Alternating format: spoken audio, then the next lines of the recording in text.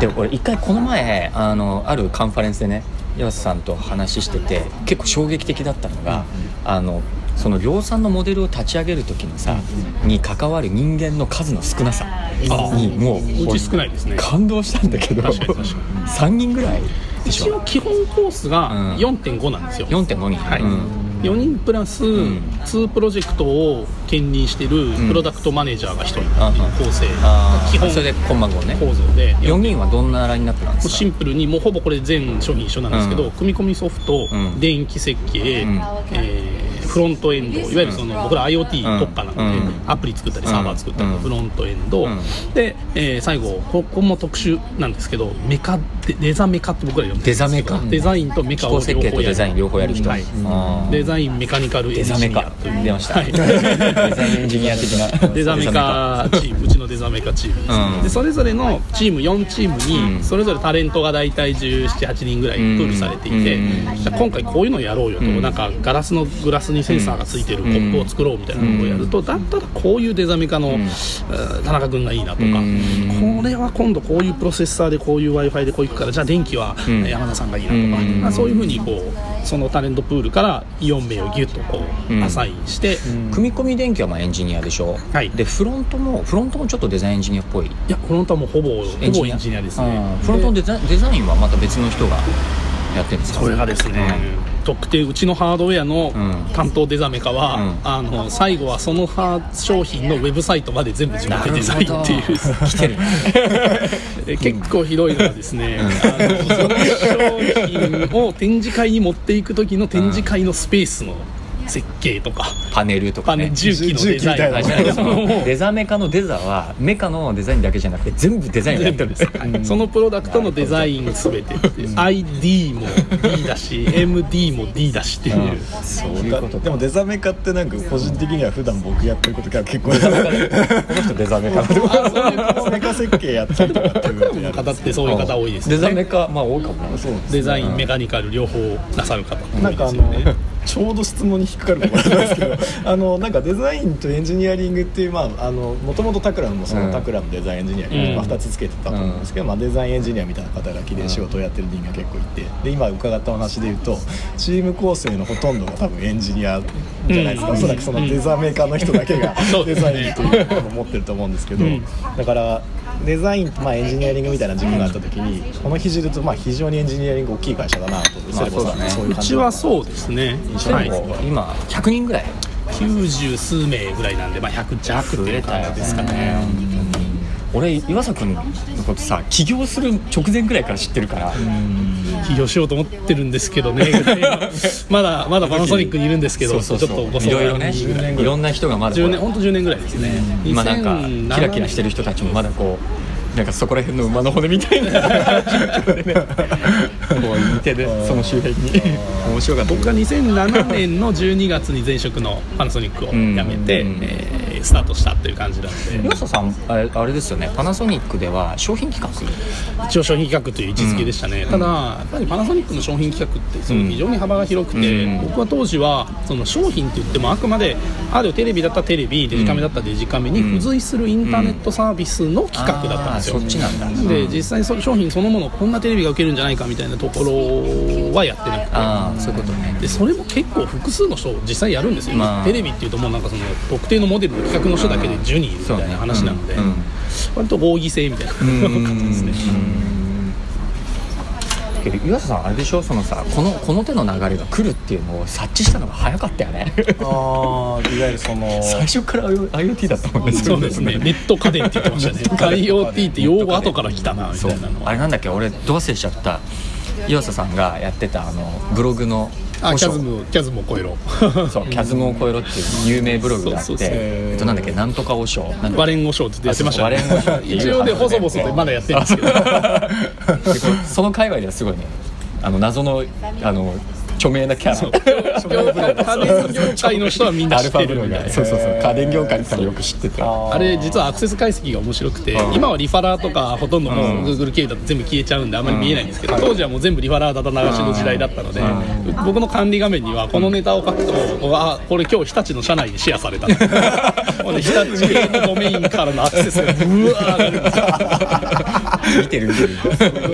Google アナリティクスになんかこう各家電メーカーごとの解析タブを作ってこうなんかレポートとか見ながらやっぱこっち系のカメラのネタやっぱみんな富士フィルム食いつくなみたいなので日々眺めてめっちゃ面白い。本当にマニアックなあれ今起業して10年ぐらいですか？ほぼ10年ですね。今そのなんだろう、セレボに入ってきてる人たちってやっぱこう家電メーカーでやっぱ経験積んできてる人たちとかが多い。もうほとんどそうですね。家電メーカーあるいは家電メーカーのそのサプライヤーさんだったり協業先だったり、まあ結果何か家電を作ってるか、結構ね自動車バイクも結構多いです。自動車バイクってシンプルになんか日本のものづくりの頭脳集結みたいな感じになっていて、自動車バイクが元ヤマハとか元ホンダみたいな人も結構いますし、まあもちろん多いのはやっぱ元バナ元ソニー元シャープみたいなその家電系、あとあんまりみんなが覚えておいてあげてっていうぐらいの家電の人たちも結構いて、パイオニアの関係の人がいたりとか、あとカメラも結構多いんで、リコーペンタックスの元リコーペンの人がいたりとか、あとそれもあらゆるレンジで、あらゆるレンジですね。面白いのはだからリコペンの人は電気設計の人で、日立から来たやつはなんか炊飯器の機構設計やってましたみたいな、でもね強いんですよ。だから日立でその白物のメカ設計って言ったらもうエースなんである種なんかあるじゃないですか、自動車メーカーのエースはデザインとエンジン設計だみたいな、なんかこういうなんかもちろん他も大事なんですけれども、花形的なやつがあって、日立の白物メカっていうと結構こう花形な感じとか、もう結構バラバラですね。任天堂の人は組み込みソフトやってましたよと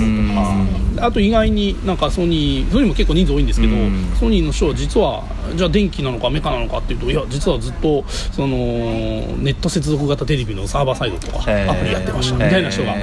要はさっきのフロントエンドとして元ソニーの人が来てたりとか、結構幅広いですね。果ては元テンガの人が出てますからね。その人はどういうインジェクションモールにどっちのインジェクションインジェクションモールイジェクター P はどこだ彼は、でもね意外で彼デザインなんですよね。で筐体設計とか今やってますけど、メカっぽいところやってますけどね。なんかデザイナーの方、純粋にデザイナーの方とかっていうのは中にいらっしゃったりするんですか？います。でもそこもやっぱり、元メーカーが多くて、例えばタックリムっていう今度VR の靴、VR シューズみたいなやつを今作って見ました。今度出すんですけど、あれのデザイン担当してるやつはあれですよ、富士通の、いわゆるデザインカンパニーだから結構そのメーカーのデザイン部門に至ってる人多いですね。なんかそのすごい気になるのはさ、まあそのなんだろう、いろんな日本のね、製造業のメーカーで経験積んだ人たちがさ、セレボに集まるわけだけど、なんかそのいわゆるスキルセットとしてはメーカーで経験値も含めて結構ほら量産の、いわゆるある結構優秀なあれだと思うんだけど、多分その働き方とかさ、例えばそのさっきの 4.5 人でローンチするみたいなのってさ、多分すごい少ないチームでやるわけじゃん。なんかその質的にその、いわゆるこう重厚長大のものづくりがめっちゃアジャイルな感じで進む ところで、なんか何をがさ使われてるのかなとか、なんか前話聞いた部品の調達がさ、例えばそのなんだアリババでみたいな話とか、なんかそのビフォーアフターで、いわゆる旧来型の重厚長大ないわゆるサプライヤーのさチェーンの中で、こうなんかじゅんぐり作るっていうのと、なんかセレボがやってるさ、なんかもう圧倒的に少人数で短期間でガチャって作っちゃうっていうのとの、なんかその差を生み出してる、なんかいろんなその細かいなんつうのノウハウとか、なんかプロセスのさ工夫とかいろいろあると思うんだけど、なんかそこをちょっとすごいマニアックな質問なんだけど、聞きたいな、聞いてみたいです。でもなんかあんま面白くない答えで申し訳ないんですけども、やっぱりそのなんて言ったらいいんですかね、その大人数でやるときにどうしてもなりがちな非効率な部分を徹底的に削ってるっていうのが、まあ、シンプルな答えで、まあ、もう一つはちょっとこういう言い方をするとあれなんですけど、やっぱりリスクを踏んでるという感じが多いですね。なるほどね。結構エイヤーの決めでうわって走っちゃうっていうことをすれば、全然大企業さんでもすごく速くなると思うんですけど、まあ、それってやっぱりブランドもあるし、そのリスクもあるしで彼らやりづらいっていうところを、まあ、同じことやっても僕ら絶対勝てないんで、まあ、なんかちっちゃい軽いなりの割り切りっていうのをやってる、ただいくつかその現代的なって言ったら怒られますけれども、やり方、デジタル世代のさ、現代的なやり方によってその若干のそのやり方ってリスクはあるものの圧倒的なスピード感があるみたいなものをいくつか取り入れていて、例えばその設計チームとかが普通だと、まあほら例えば、組み込み伝送、例えばその、まあ、デザメカとかはもうさ基本的に融合しちゃってるけど、なんかその普通ってほら部門からチーム出てきてさ、やりますね、やるじゃないけど、所属の上長はさレポートラインはその部門にあって、あります。タスクフォースっぽくチームが構成されてみたいな感じプロジェクトチームみたいな感じで、なんか聞いてるとさ、なんかそのなんとなくふんわりとプールされてる人たちがいてさ、なんかはーいみたいな感じで集まってでやってる時のそのコミュニケーションのさ、まあいわゆるそのコミュニケーションのトランザクションのがすごいさ、まあ、局所的に行われてる感じとか、例えばその個人個人の意思決定がだいぶさ、こうエンパワーメントが進んでて多分もう決めていい状態にみんながなってるとかさ、なんかそういうの結構いろいろあるんじゃないかな。めちゃくちゃ多いですね、まあ、だからいわゆる電気は電気のチームってして情緒を置いてないっていうのは、まあ、一つポイントだと思います、そのデザメカはデザメカのチームとして、もちろんチーム的に見せていてデザメカを統括するリーダーはいるんですけれども、レポートという彼になってないんですよね、困ったら相談しなそこでと、ただし基本その全部プロジェクト単位だと、さっきの 4.5 人の中で全部決めるをやってる、その 4.5 人のチームは例えば製品の開発が始まって例えば10ヶ月間とかですか、そのプロジェクトにまあずっとこう専従して働いてるから、その間例えばその、まあ、そこのの役割のエリアがあると思うんですけど、例えば何かこう、まあ、電気系の設計で何かこういう問題が起きた、でソリューションとして考えられるのはまあ何パターンかオプションがある、こういう時にそのチームの中でその意思決定というか、じゃあこの案でいこうみたいなことっていうのはどういうふうに誰が決めるんですか？問題の大小によるんですけど、ちっちゃい問題はもうチームの中の合議で、その 4.5 人で話し合って決めてと、で、大きい問題、その発売が遅れるだったり、なんか品質の不安があるみたいな、あるいはなんかものすごい倍のお金がかかるみたいな話は、基本上長というか、その場合はもう僕らの場合は担当執行役員が決めちゃいますね、プロジェクトごとにそういう役員の方がこれを見てらっしゃる方がまあ、なんで100人のちっちゃい会社なんで、基本13個のプロジェクトが並行で走っていて、その13個のプロジェクトは基本的に全部 CTO の下に、CTO と、まあ、技術担当の VP がそれぞれいるんですけど、その2人の下に基本紐づいてると、で基本最後ここの2人が大きな問題はジャッジする感じにしてます、13個っていう数が決まってるんですか？単純に今100なんで、で大体 75% ぐらいはエンジニアなんで、ざっくりですけど、今90前後なんで60何歩で割る 4. 点何歩でっていうと大体それぐらいの数です。なるほどね。10個ぐらいのチームがぶら下がってる分には、まあ、問題が起きたら問題毎日起きるわけじゃないので、ジャッジできますし、まあそうね、まあ、役員クラスが行ってやれば、まあ、ある程度鎮火できる、なんかその点5の部分に担ってるそのプロダクトマネージャーの方っていうのは結構なんだろう、僕らがまあ普段使う用語で言うとプロジェクトマネージャーみたいな役割に近いですかね。なんかそうですね、近いと思います。プロマネ、プロマネ、最終的に僕らの場合は成果物がプロダクトが出るんで、まあ、これをマネージする、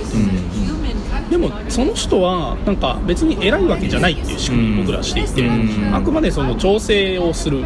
人なので、ファシリテーター、ファシリテーターな感じですね。結構じゃあそのプロジェクトチーム内に最終的にまあこの人が大体その裁量権を持っているというか意思決定をするっていう人がふんわり決まっているという感じでもないんですかね。ないですが、まあ、さっきの PM がファシリテーターなので、まあ、基本は彼がうまく誘導していって決める、まあ、だからちょっと若干表現が難しいんですけど、それは彼が権限持ってるってことなんじゃないのって、そうでもないんですよね。基本全部彼が決めるではないので、まあ、まさにファシリテーターで、君はどうもでもこっちはこういう意見言ってこっちはこうだから、だったらこの辺に落とした方がいいんじゃないのっていう議論をこうしていく感じですね。なんか結構こうすごいそれでスムーズに意思決定をしながらこうちゃんと進んでいくっていう感じがけどさ、まあ個別見ていくといろいろあると思うんだよね、まあ、そういう時は多分ね岩佐君が言ってなんかアドバイスしたりとかいろいろしてんじゃないかなとその大きなガイドライン重たい問題とかはさっきの僕が行くなりさっきの CTO なり VP が行くなりで大きな方向性、そうだよね、値段を取るのか、例えば性能を取るのか、今回値段でしょで、まあ、さっきの経営側が決めちゃえば、あとはもうそこにじゃあ値段を取るっていうこと決めたんで、って言ってさっきの PM が入っていってファシリテートしていって、じゃあここをカットしようかとかっていうことをやっていく、で性能取ろうっていうとじゃあこれはモリモリにしていく、どっちでどう思うみたいなことを現場で決めていくっていう感じですね。なんとなくイメージはできるけどね、なんとなくそこの多分僕らがもっとこう何百人に何千人にって拡大していくと多分その今の BP、CTO だったり BP だったりのポジションがもう少し増えて、その10個のプロジェクトを見るなんか担当、それを BP っていうのか、複数プロダクトのジャッジをする人みたいなのを多分置いていく形になると思いますよね。まあ、おそらくなんだろう事業部長的な感じの人になっていくと思うんですけれども、そのセレボのなんか未来っていうか、思い描いてるこうビジョン、まあ、10年こうやってきて、で100人も超え、多分次の景色もかなり見えてるのかなと思うけど、なかなか結構暗中模索はありますが思ってるところはありますね。なんかこんな方向に進んでいきたいとか、うち今ね、中期的な目標があって、すごいシンプルな目標があって、100×100×100 をやろうっていう 100×100×100 目標があって、グローバルニッチ 100×100 だって言ってるんですけど、そのまだそこにたどり着いてないんですけど、実現可能だと思っていて、今まさにそこに向けてやってるんですけど、100カ国で100台ずつ売る、そういうプロダクトを100種類持とう実際にはそれってもうあくまでそのある種ミームでしかなくて、実際それ90個でもいいし、実際に100カ国で100台ずつって言ったってアメリカいっぱい売れるし中国もいっぱい売れるしあるでしょと思うんです、まあ、ちょっと考え方のロジックとしてそういう会社になろうと。で1台で100万一発当てて100万ヒットを目指す商品を作るんじゃなくて、100カ国で100台ずつでいいからそれを100種類作るっていうのを今目標にしてまして、でもね結構いいとこまで来てるんですよ。今30、20、まあもう多分今年の年末ぐらいにはもう30品目を超えて、で今日の時点で59カ国ぐらいに売ってるんで、結構ねこの100カントリーは結構近いところまで来てて、その最初の100カ国っていうところって、その直販オンリーなのか。全然そんなことないです。うち直販比率だって 10% とかですもん。あ、そうなんだ。そういろんな人に、特にご年配の方にハードウェア大変だね EC でいっぱい売れるから便利だよねってよく言われるんですけど、いやそんなことないですよ EC 大変ですよみたいな話をしてて、じゃあ、何普通にディストリビューター入って普通に、俺ウクライナのディストリビューターなんだけどさ、みたいな人が普通に連絡してくるんですよ。でそれ買ってくれるじゃあ現地では店頭に並んでたりするんですか。彼らが EC で売ってる。そうだろうね。彼らが店頭で売ってる。いやでもね結構いろんな販売ルート、あとなんか日本でいう大和坊さんじゃないですけど、ああいうなんていうんですか商社というかシステムインテグレーターみたいな人がすごく多くて、例えばそのカタログ載せたいんですけどみたいな。そうですそうです。だからそのコーヒーカップとかそうで、コーヒーカップ仕入れていったら全部じゃあヨドバシじゃないや、なんか無印で売るんですかって、そうじゃなくて、それこそこういうカフェのプロデュースをしてる会社が、いいコーヒーカップあるんですよって言って、カフェの立ち上げの時に一緒に納品するみたいな結構多くて、システムに入れちゃうとか、なんかとくっつけて売るとか、で正直どうやって売ってるのか僕らもよう分かりませんっていう国がほとんどでなるほどね。何らかのその全体システムの中に組み込まれてそうなんですよ。パッケージとして納入されてたりするんだ。最近タイが結構売れてんすよねとかって言ってて、タイねみたいな、プーケットで知ったことないのだけど結構じゃあタイの人は「いやいいよセレボのこれ」ってまた追加オーダーで何十個みたいなので、なんか積み上げていくとこれ結構何百個売ってくれてるんですよ。じゃあそっか、そういう結構マイクロディストリビューターたちがその100カ国戦略を支える形になってるね。でそこがなんか実はものすごくインターネット的で、要はそのネットの時代だからできたことなんですよね。そうね、出会えないよね、ウクライナのデスプリンターとか普通にでもそこに実はすごくトラディショナルな仕組みが絡んでいて、例えば僕らよくCES に行ってるじゃないですか、セスに、で CES に行って、ブースを出して、でそこにはメディアが来て取材されて記事に載る、まあそんなの何十年前から何も変わらないでしょうなんですけど、じゃあ30年前のコンピューテCE 賞と言われた時代と、じゃあ今なんか違うのってやっぱ来てるメディアの人がそれこそこういうの持ってスマホのカメラでポッドキャスターが来て、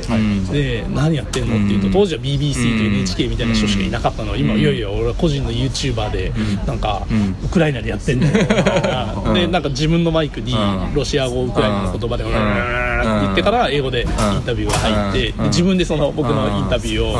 ウクライナの言葉で翻訳して、それじゃあまたみたいな感じで見て切って、もう今アップロードしたっていう風にやっぱ変わってきてきて、その大きな世界の頂に行くと世界中のそのパーソナルなメディアも含めてわっと来る、でそれがボタン一つで、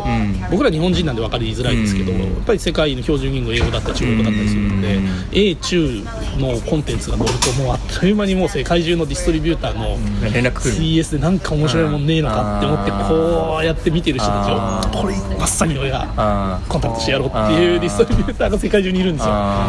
でそれもやっぱり当然スカイプ、メール、チャットでできる時代になったので、すぐスカイプミーティングしようって言って会ってくるっていうのは、やってることは全く昔と一緒なんですけど、スピード感が圧倒的に違って、ネットワーク化してんの、でグローバルにね、そう面白いよね。ってことはやっぱりじゃあセスとかああいう場所で展示するっていうのはもうそのままダイレクトにその商談じゃないですけど、いやもうダイレクトに商談ですね。やっぱ重要なんだね、セレブにとっては。めちゃくちゃ大事で、そうなんだ、いかにそこでそのまずメディアアテンションを集めた上で、その取引メールをいただいて、最後まとめ込むっていう、このプロセスにどう載せるかっていうのはすごく、それでさっきの話にぎゅっと戻ると、プロダクト何でもいいからとにかく見せて語るっていうのはやっぱすごく大事っていうところに戻ってくるんですよ。なるほどね、なるほどなるほど。すごいこの前褒め言葉いただいたのが、毎年 CS で必ずうちのブースに取材に来てくれる南米の記者さんがいるんですけど、毎年お前ら面白いもの持ってくんなっつって、来年は何を追ってきてくれるのが楽しみだよって言って、じゃあなって言って最後こう握手して毎年帰っていってくれる人がいて、これが非常に大事だなと思って、それがなければ多分来てくれないので、もちろんパナソニックやソニーみたいな有名ブランドは別でしょうけども、無名のブランドはそれができないんで、さっきのとにかく何でもいいからで、しかも面白いもんじゃないといけない、知ってるよコーヒーカップでしょみたいな、なぜが違うのって、いや安いですとか、いやそうじゃなくてさそこにいや実はねみたいな、この裏見てくれよみたいな、こんなセンサーが入ってこんな面白いことするんだってなると、ちょっと待ってマイクとカメラ用意するからって話になるっていう、なるほどね、面白いなと思ってやってます。面白いよね、そのやっぱ拡散の仕方とかビジネスの立ち上げ方とか、あとさっきのね、プロダクションを、500ロットで刻んでいくとか、なんかその構成要素一個一個見ていくとさ、旧来型といえば旧来型なんだけど、そうなんです。それが完全にやっぱネットワーク化していて、ってことだよね、質的な差になってる。そうですね、なんか各ポイントごとのやっぱその、量とかスケールのなんでしょうね、スケーラビリティが違うだけで、多分もう全体として俯瞰で見ると、もうそのスピードだったりとか、出せるアウトプットの質がもう全く変わってくるっていうか、さ、なんか話聞いてると、なんかそのもはやどちらかというとさ、ビジネスモデルと呼ぶべきレベルまで来てるような気がするんだけど、そのセレボ的な会社がさっきの製造業の芸人論でいくと結構セレボみたいな会社がさ100社ぐらい日本にあってもいいんじゃないかと思うんだが、そのキャパシティとしてはね、出てこないです、出てこないよね。もっと岩佐方式をフランチャイズした方がいいのかもしれない中国に行くと出てきてるんですよ。もう本当に100社200社なんて規模じゃなくいて、何なんでしょうね、なんか日本の方がタレント多そうなのに、ちょっとリスクマネーの投入があんまりそっちの特にハードウェア関係に効いてないなっていうのと、もう一つは多分そもそもその起業家がハードウェア方向をあんまり向かない、この2点セットなのかなって気がします。確かにね、そうだよね。少しずつ増えてるけどね、ハードウェア入ってそうですね、IoT デバイス型のスタートアップ、全世界で増えてるんですけど、なんて言うんでしょう、なんかどんどんこう中国、フランスと、フランスが今すごいんですよ。フランスすごいよね。すごい。フランスすっげえ増えてんだよね、パロットとかね。いやなんかね、パロットもとかでっかいのもそうなんですけど、もうちっちゃいのがものすごいですよ。あれなんでそんな増えてんだっけ。その話だけでね、またポッドキャスト1時間やるんですけどやっぱりね、あれフランス政府がものすごい金と時間とかけて投入してるんだ。国策なの。はい。で、彼らこの前なんか大使館まで行ってお話聞いてきたんですけど、別に今この瞬間 IoT にフォーカスしてるわけじゃないと、彼らはとにかくスタートアップを生まなきゃいけないということで、ソフトウェアなりも含めてそのスタートアップに対してものすごく支援をしてるんですけど、イギリスも結構やったんだよね。さなんだっけ、シリコンラウンドシリコンラウンドアバウトとかね。いやでも確実に IoT は、そのジャストはトレンドだとは言ってましたけれども、とはいえちゃんとトレンドを捉まえていて、資金もいや本当彼はすごくて、その中で最後プロモーションのところまでちゃんと政府が手伝うんですよ。しかもなんかデザイナーいきなりスタルク入ってたりとかするしさ、結構面白いよね。スタルク最近さ、なんか IoT で復活してる感じする。スタルクが復活してましたね。デザインできるものなんかいろんなところでスタルク見るなみたいな。なんかすごいんですよ。だからそのさっきの海外の展示会に持って行ってメディアに取り上げてもらうとっていう僕の言ってたような文脈をもうフランスはもう政府のファンドの人とかがもう理解をしていて、なんで世界中の展示会にフランス政府が投資してるそのフランススタートアップ連合はみんな同じ共通のロゴをつけて、まとまった場所を政府側が交渉していい場所を取ってプロモーションして、でその出店費用もいくら出してるとは教えてくれなかったんですけど、結構支援してるよと。でなので単純に種銭つけるだけではなくて、結構ちゃんと最後その見せるっていうところまでめちゃめちゃ頑張っていて、いや気合の入り方違うなという感じですね。そうなんだよね。ハードウェア入ってくるとどうしてもさ、デザインとかさ、その話が出てくるからね。フランスはね、最後チャンスだと思って強いんですよ、彼らは。でついにとはいえ彼らやっぱ人口そんな多いわけでもないので、今度移民政策をかなり柔軟にやってまして、フレンチテックビザプログラムっていうのを始めていて、その政府が認めた百数十社のテック系のスタートアップに就職したい人はビザを出すから、優先的にビザを出すからまずはアプライしようと。それ最近始まったやつ？フレンチテックビザプログラムで検索して。それ知られないな。アメリカね H1B ちょっとシュリンク質あるから、ね、そうなんかもう完全にもうアメリカの逆方向、真逆を言っていて、で今度起業家もそうで、そのさっきのフレンチテックのファンドの投資のプロセスに乗った経営者およびその家族は優先的にビザの発行が受けられるんで、なのでガンガン彼らからするといわゆる外人ガンガン応募してくれと。要はテックタレントいないなら連れてくれ。フランスいないよねテックタレント。そうなんですよ。でもそこはなんとかなるっていう。なるほどね。で結果それがやっぱり未来のダッソンになって未来のルノーになったら、それはフランスの GDP になるし、フランスのその雇用になるし、円だよね。20年計画ぐらいでね。そうなんですよね。だからものすごいアグレッシブですね。のびさんもすっごい言ってんだよね最近。フランス IoT やばい。全世界の展示会、のびさんとか回ってるじゃないですか、取材で。全世界のいろんな展示会、僕も出展の側でよく回るんですけど、回ってると明らかにあいつら元気なんですよ。そうなんだ。で中国の方が数は多いんですけど、明らかにフランスの方がまとまった束感というか、全体そうなんだ。つながりもあるよ。そうなんですよ。そんなにビジブルなのね。はい、ビジブル、めちゃめちゃビジブルですね。ビジブルにすることが、もうストラテジックにビジブルにしているのが見えるんで、いややるなっていう感じですね。けど俺今日すごい思ったんだけどさ、そのセレボ2とかセレボ3みたいな会社をさ、やっぱこう岩佐君がこう育て上げて作っていった方がいいね、束感を。やりたいんですけど、芸人を増やすにはリスクちょっと別に関係ないです。なるほど。そうだから知ってしまえばすごく簡単なことを僕はやってるつもりで、なんか特別な頭脳が必要だとか、なんか大きなアセットがないとできないことをやってるわけじゃないので、ちょっとノウハウは伝えていきたいなとはすごく思ってますね。いやちょっと面白かったね、もう2,3回はちょっとできそうだなもうネタがいくらでもあるんですよ話はねちょっとすっげえ面白かったですテーマ切り替えたらなんか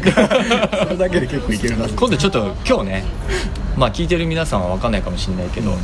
朝9時半のすいません心地よい空気の中テラスでコーヒー飲みながらやってるから。そうですね。今度ぜひなんか機会があったらうち来ていただいて、セレモでやるそれいいですね物見ながら実際のものをこうなんかばらして気候とかああいいかも。素材とか見ながらデザメ科の人とか入ってるどんなやつなんだハッチ気候どうやって作ってんのみたいなそれ行こうよ今度それめっちゃ見たいです。ぜひぜひ遊びに来てください、はい、オッケー。またあとなんか一緒にねセレブかけタクラムでやれるまあとそれぜひなんか谷口なんかやってよ面白いな。なんか結構こう、まあ、僕らはそのタクラムっていう会社で、まあ、そういろんなまあメーカーの人だったり大企業の人とお仕事一緒にやらせていただく機会が多いんですけど、なんかオリジナルもやりたいでしょ。オリジナルこの人ね自分でなんかやりたいいいですよ最近そのさっきのやっぱうち100品目やる中で、なんかそのコップだけ100種類やるっていう方向じゃなくて、もうそのトイもやるしロボットもやるし、IoT のそのなんか、iPhone の周辺機器もやるし、PC みたいなものもやるし、ものすごい何でもやるようにしてきたんで、本当に何でも今作れるんですよ、で結構、なんかね今白物みたいなやつもやってますし、今回本邦初公開ネタですかもしれないですけど調理家電みたいなやつも調理家電実はちょっと1個今タッチしてるやつがあって、そうなんだ、はい、わかるなその方向なんかいろいろ多くは言わないけどなんかねわかるたまに話題出ます出るでもやっぱり僕ららしいものをしようねっていうのでやっぱりこう高度なセンサーと制御機構とかそういうものを絡めたちょっと従来のなんて言うんでしょうかね洗濯機を斜めにしましたみたいな方向ではないところをちょっとやろうとしていて、まあなんか大きな文脈で言うと IoT なんですけども若干それってそのまあ白物が分かりやすくて結構コモディティ化してるものが多いじゃないですか。今マキタが掃除機とかね始めてますけども、でそういうところに対して単にコモディティコスト下げるの方向じゃなくて、いや高度な自動制御を入れたらどうなるのみたいなのをちょっとやり始めてたんですよ。なるほどね。わりかしなんでも木もやりますしね。木ね。最近ウォールナットの CNC で削り出したやつにオイルフィニッシュした部品とかを使ったりしてるやつとかもありますし、素材もだからアルミも木も革も使うし、で当然でも中開けると非常に高度な基板が入っててクラウド通信してるとかやってますよいろいろ。ちょうどウェブで見てた立ちコマのモデルのあれ中身すごい。あれはね中身めちゃくちゃ面白いこんなんなってんのかよっていうのが、はい、ぜひ実物見ていただきます、はい、じゃあ一回見に行こうじゃあ今日はありがとうございました。ありがとうございました。またよろしくお願いします。ありがとうございます。